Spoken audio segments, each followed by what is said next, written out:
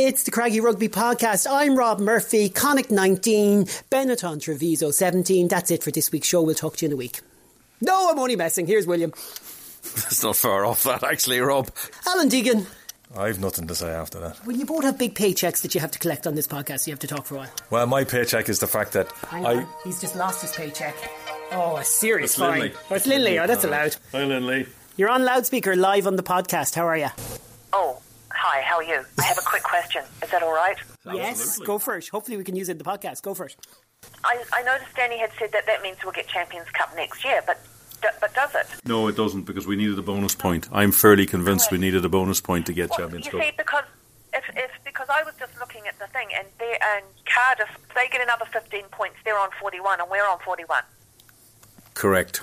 So a bonus point tonight would have guaranteed it. If we finish on the same number of points, it probably would be enough to get you there unless Edinburgh or Scarlets outpace you. And then if you have two teams on 41 and somebody's on 42, I don't know, there'll be a playoff game. So there you have it. And it was me as well. I said in the commentary, just to doubly confuse you, Lindley, while we chat off air, I'm going to go to some highlights from the game. At the base goes Paul Boyle, bursting away from the scrum, and Connacht are inside the 22 as he's taken down. Very good from Boyle. Really good support line from Murray in the sense that he got to the ruck, picked it up and went, and the ball is presented superbly well. And Oisin Dowling is alive as he has been throughout the whole game to pick and go. Now Bealham, he has a try in the first half. He's looking for another try. He loves scoring tries at this venue. He's nearly over. He stopped just short. Connacht with 14 men looking for their second try of the game to get back into it. 14-7 they trail, having conceded 2 tries before half time. They're almost over the line. Stopped and in short. Underneath the post. Benetton being told to get on the line. Paul Boyle with Bealham. Benetton didn't get on the line. Connacht are trying to drive over. Bealham's driven back. It's a free play. Let's see what they want to do. Murmy was thinking of taking it out. Paddy McAllister's gone over, and if he pulled back around the neck, I think he got the ball down. There is no evidence of a clear loss of possession of the ball. For me, the player is in possession of the ball and he grounds the ball correctly. Okay, so no knock on, try. And line out 5 metres from the Benetton line. They've struggled to hit the man in the line out. Murphy looks a little bit nervous on that one, but Benetton don't go up and challenge. Dowling is the target. He's got it, and Maul is set. It's going infield. It looks really uncontrolled at the moment as it's bursting at pace. Connacht are trying to set it up. Benetton have come through on it. I'm not sure Connacht have the ball where they want it. Now they do. Aki's at the back. Aki needs to make use of it. One stop, says the referee. Connacht are still driving forward. Same wall, says the referee. That's brilliant from Aki to keep that in the base. Now Connacht are going over the line. Aki gets down. They've got the try. Connacht have rescued the game with 20 seconds to go. That is game, set and match. Nigel, I'll start with you. That was a war of attrition and probably a really, really relieved dressing room after that one. Yeah, with I'm not going to say never in doubt. It was I said, you know, we talk about a war of attrition. It was extremely tough, a lot tougher than the lads had anticipated. But you know, but I suppose you look back in Treviso, you know, and the results that they've had over the last number of games. I know they haven't won, but I think they've lost 5 or 6 times, you know, in the last minute. And I think, again, 5 or 6 of them have been one-score games. So it was nothing different. They threw the kitchen sink at it. And we had a lot of chances maybe in the first half, and we just struggled to get a foothold into their half in the second half. Yeah, and what was your kind of thought process as to the way you started the second half was very, very impressive. And as you said, for about 20 minutes, between about the 50th and 70 minutes, you couldn't get control of the game. What did you think went wrong, and why weren't you able to get kind of a little bit of a foothold, territory and possession? Well, you could do a number of things. You can run it into that zone, but there's a risk in that because, one, the way the game has been reffed and the breakdowns, and they're pretty hard over the ball, so there's a risk running it from your own half. And we were looking then at just to basically count the numbers in the backfield and if the space, try and kick it long. But when we were kicking it long, they were kicking it back longer again. And we found ourselves back in our 22. And then any contests we had, we found that they were winning them as well. So there's a number of things you can do, but we felt none of them were necessarily working for us. But the key was we knew we were going to get a break. We knew there was, you know, we were going to get one opportunity, and all we needed was that one. And look, you know, with a few minutes to go, I think we overshot the line out. But even still, we we still knew we were going to get one more chance, and and fair play to the lads at the end. Even after that 30 minutes of, as you call it, war of attrition, they found a way to grind it out and win the game. Bundee Aki did very well at the back of that maul, technically, to keep the ball in. Was that as complicated as it looked, or do you feel like that was a smooth process all around? With Bundee joining the maul? Yeah, just that the way you control that maul at the end. Was it always in control? Was it exactly what you wanted? Yeah, they were, because it was starting to swing. It was starting to swing, and all they did was they straightened it back up again. And every time it was swinging, they straightened it back up again. And then they were able to get the surge. When Bundee joined it, I think he was being pulled along rather than pushing it, really. But I think he might take the kudos off for that last one. I don't know. He'd be happy having given away the penalty. I guess I have to ask you as well. It's funny, from our perspective, you had to feel sorry for Benetton as well. How do you kind of balance that? When you sit on the plane going home and rewatch the video, you understand as a coach how tough it must be for them. Yeah, it's extremely tough, and we spoke about that afterwards. And look, it's extremely hard for them. It's been a really tough season, and and there's no easy way to sugarcoat it. But I suppose we got to look after ourselves, and of course, we're in our own little battle at the in our conference, and again, if they stay with it and they keep playing like the way they did, like, their luck is going to turn at some stage. They're a really tough team considering the number of players that they have missing. They play a really good, expansive brand of rugby, and I said they've got a lot of threats right across their team. So at some stage, it'll break for them and it'll turn. Yeah, 5 away wins in a row now, and you're surely allowed one scrappy one along the way in that kind of situation. It is a good momentum in terms of going into Munster, especially off the back of 3 wins in the competition itself as well. Yeah, winning is way more important tonight, and look at especially away from home.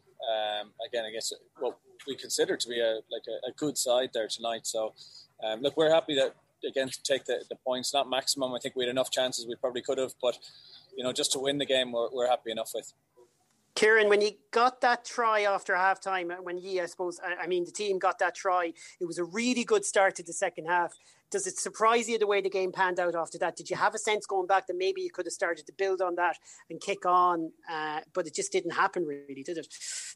Yeah, I think we came out and did exactly what we wanted to straight after half-time.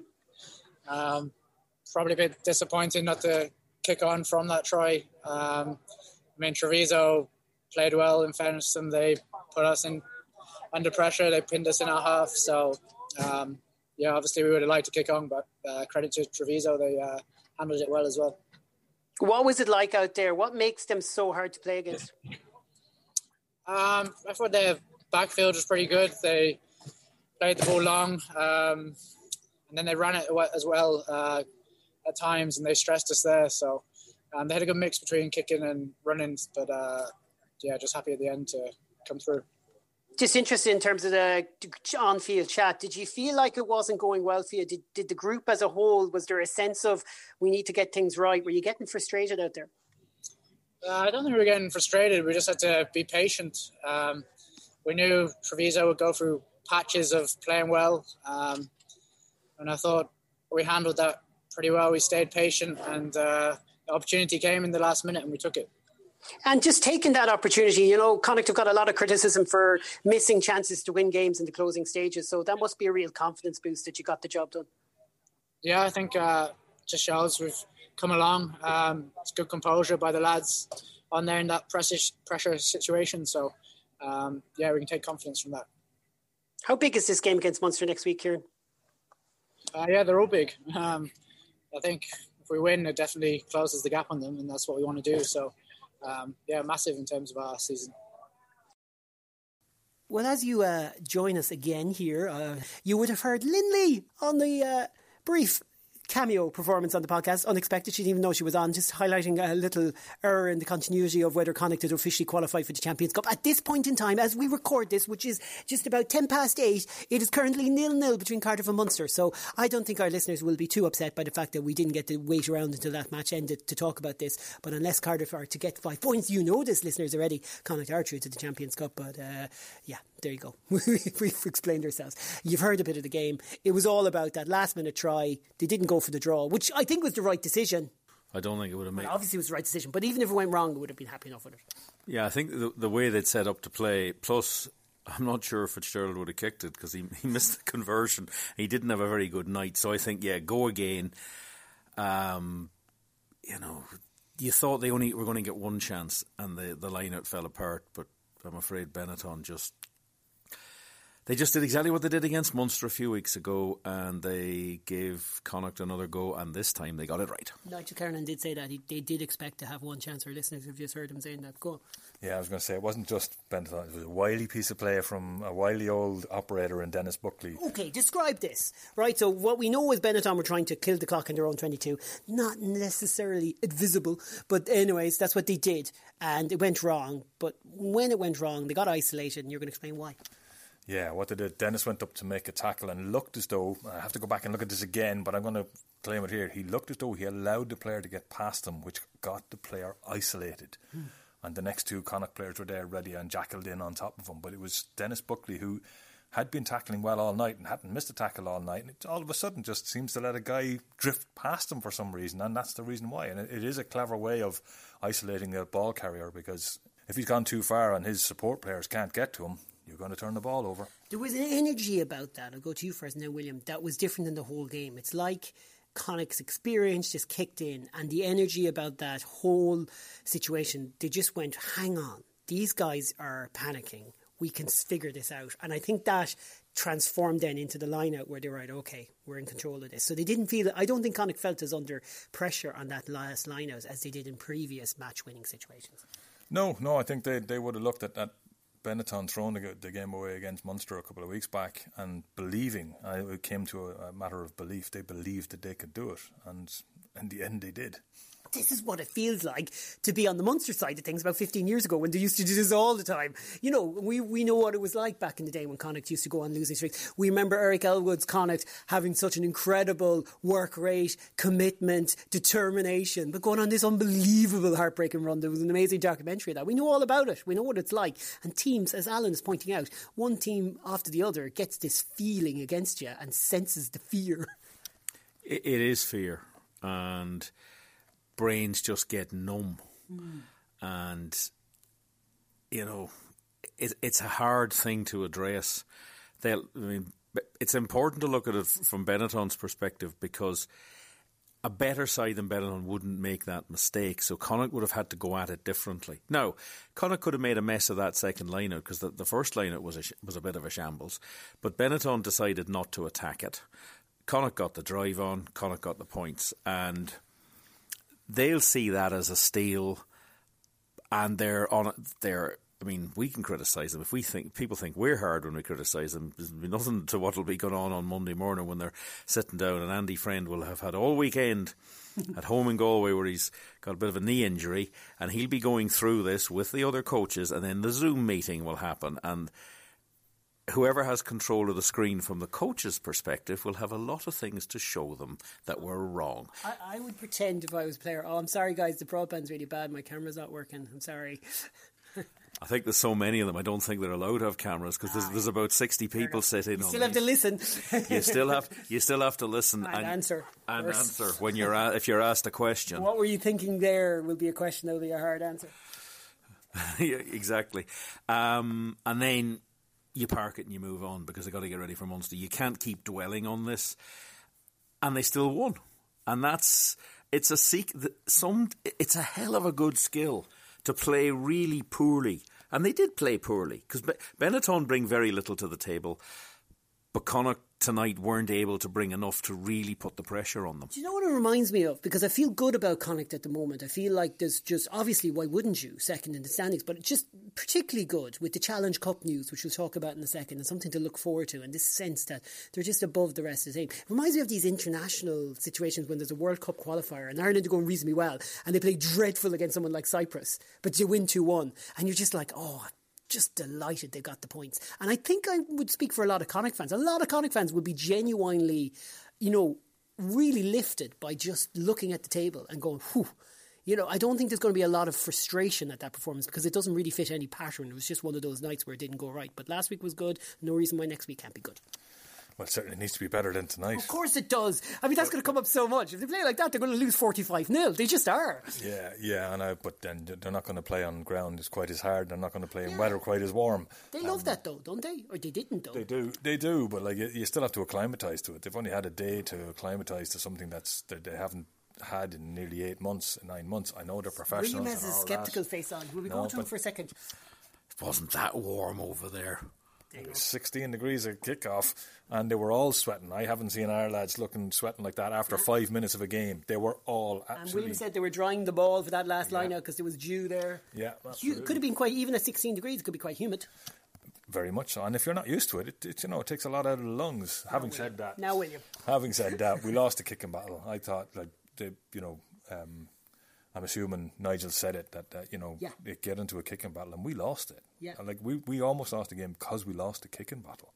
And I'd like to have seen us hold on to the ball a little bit more than we did, because when we did, as William talked during the commentary, you just have to hold on and recycle 4 or 5 times. And after the 5th or 6th, you should get the mismatches that we were able to get last week, and you should have been able to recreate them this week. 3 things from the kicking battle that just highlight how bad we did. 1, Alex Wootton forgot to mark the ball. 2, Conor Fitzgerald, when we're down 14 men with 3 minutes to go to half time, in possession, in the Treviso half of the field, decided to do a crossfield kick that barely went 3 metres forward, went about 25 metres lateral, and was easily lapped up, and it led to a turnover and led to trouble. And 3, it was a box kick Gary Owen by a man who should be able to know better. Kieran Marmion barely went 5 metres, completely caught everyone offside. Everyone went in front of the kicker, and that was a really costly one as well. So I'm just saying, my God, kicking battle. Alan says it. I just want to really emphasise the kicking was dreadful tonight. Yeah, there didn't seem to be a real plan to the kicking. There didn't seem to be an understanding of what they were trying to achieve, and it became aimless. There was also a bizarre situation. Was it Paul Boyle in the first half where he tried to do the right thing, was to catch the ball with his foot. Oh, yeah. That's good. His foot in touch, because it was a very poor kick by Benetton. But unfortunately, as he caught the ball, he lifted his foot and then he put it down again and was surprised, and then he understood that he'd actually given them a line. It was just the sort of performance that maybe if you're not correctly at the pitch of the game, you think, look, we'll find a way. And they did find a way. Oh, yeah. Important. Yeah. Yeah, but the thing about finding a way is you really want to be finding a way in about the 73rd minute. Yeah. That's when you want to close it. You don't... It was a bit James Bond-esque, wasn't it? It was a bit like the whole thing is about to close in on top of him, and then just at the very end he gets out. Yeah, and you don't want to be at that stuff. No, because that won't work for you the next time. I guarantee if you get caught in a game... It does for James Bond, but probably not for Conor. No, it works for Munster a lot, but maybe they're James Bond in disguise. That's what it means. Yeah, I'm curious, William, because you said all week, and Alan, you come in on this then. You said all week, banana skin. If I want to count how many times he said banana skin in podcasts and interviews, because at least 12. And they said it. And what did Pete Wilkins say? They're going to kick a lot. We know they're going to kick a lot. It's almost like we may as well have just not said anything all week. We may as well have just sat in the room, not even knowing who we were playing, because all the talk didn't matter, did it? All the thought didn't matter. No, it didn't, and a better side than Connacht wouldn't have got... I'm thinking Leinster wouldn't have got sucked into a game like that, and I'm tempted to think even Ulster wouldn't have got sucked in. But Munster did. Yeah, they do, though. That's what they do. Yeah, that's almost part of their DNA. But they wouldn't lose 3 games like we did over Christmas, which is like, it's just one of those ones. I think they will. I hope they will learn from this. Is there learnings from this? It's not one of these, like, a big thing I hear in American sports is like, throw the video away, throw the DVD away. In these days it's delete the cloud or whatever space that you have in the Dropbox. But will they? Did they? Yeah. Yeah, I think they will. I think only they will know when they start digging down. Only the players know in their own minds what mindset they had coming into the game. And it's not really about the coaches. It's about when the players are on their Zoom calls or their WhatsApp chats when they're doing that. Somebody will have to say, what happened there, lads? Why, they can talk about, Benetton are very physical. Yeah, right. Next. That doesn't mean anything. And they do this and they kept us out of the 22. Well, yeah, because you didn't hold on to the ball long enough to get in there. When you do start digging down on it, the players will go, yeah, that just wasn't good enough, and they got away with it.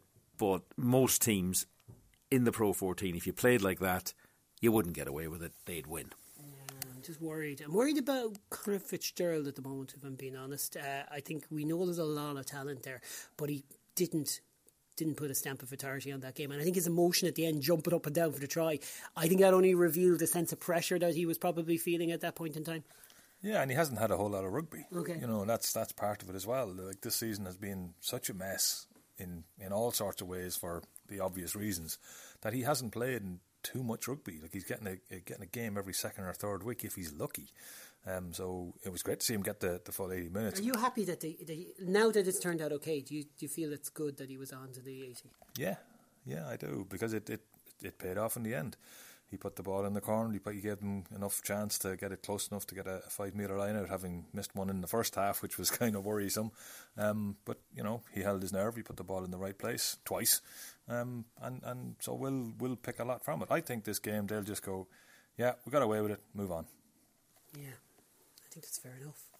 All right, let's finish the podcast. Let's just say a couple of things. One, I'm kind of buzzing about the Challenge Cup. You know, I've been talking about this for a while, right? It's the dream scenario. It's like you want to be in the Challenge Cup because you feel like Connacht could do something in it, but you don't want to lose Champions Cup status because you have to admit at this stage is the only way we can make a case why our players should be in Ireland, because the second we're not in Champions Cup, we're shot away down completely. Your guys aren't playing at that level. Well, they are, and they still don't get picked. But anyways, whatever. Point is, this is great. They get just one little shot at this competition, and they should be right in there in the mix with a number of teams. Favourites? No. Contenders? Possibly. It'll depend on the draw. They'll need a home draw if they get drawn away to an English club. Yeah. We're not going to do very well because we never do very well. I can just see it. The one club that we're probably going to get is the only club we've never played against, English club, and that's Leicester, which would mean away in Welford Road, one of the most iconic grounds in English rugby, and we won't be able to go if they do manage to get there. No, yeah, unless we can figure out some sort of, I don't know, 14 days. Maybe if we promise to stay in our car until we get to... No, let's not even go there. Take the ferry. Take the ferry. Oh, definitely take the ferry. William is shaking his head there. It's not going to make any difference, I'm afraid, lads. Well, ferries are very fast. God be with the day when we used to travel. We'd be currently... Where would we be in the beautiful Treviso right now? We'd be heading back into town and be going to the pizzeria in the Palazzo outside the hotel. You'd have booked a table already? I would have booked a table, and we would be sitting there, and we might even have allowed ourselves a little glass of red lemonade. Oh, yeah, that would be lovely. Of course, knowing your plan, we'd be up at 7:30 in the morning for the flight home, William. Well, you took that option the last time we were in Treviso, Rob. True. I actually managed to have a full day in Venice and fly home in the evening. I feel like I kicked down to William's 22 and he kicked back so far. I'm running back into my 22. I believe Mayo were playing in a Munster. Were they playing a Munster under-21 game in Limerick or something? They were probably playing an under-21 game in Limerick. It was a Munster, yeah. Oh, yeah, but do you know, I think it was the All-Ireland final. Well, fair enough, okay. There you go. Let's have a look at who we might play. Yeah, it sounds way more interesting. Because we can't, in the round of 16 at Easter, we cannot play a Pro 14 side because there are other Pro 14 sides in the Challenge Cup now. So we can play London Irish or Leicester, and if we get either of them, we have to go away. Because they did well in the Challenge Cup. So for the top four in Challenge Cup, the three unbeaten sides in the Challenge Cup, they've granted home advantage no matter what happens with them in the draw. And the other one of those is actually the Ospreys, believe it or not. And we can't get them. We can't get them at this stage. Then we could, if it's a French side, Agen or Montpellier, we could go there, or they could come to Galway.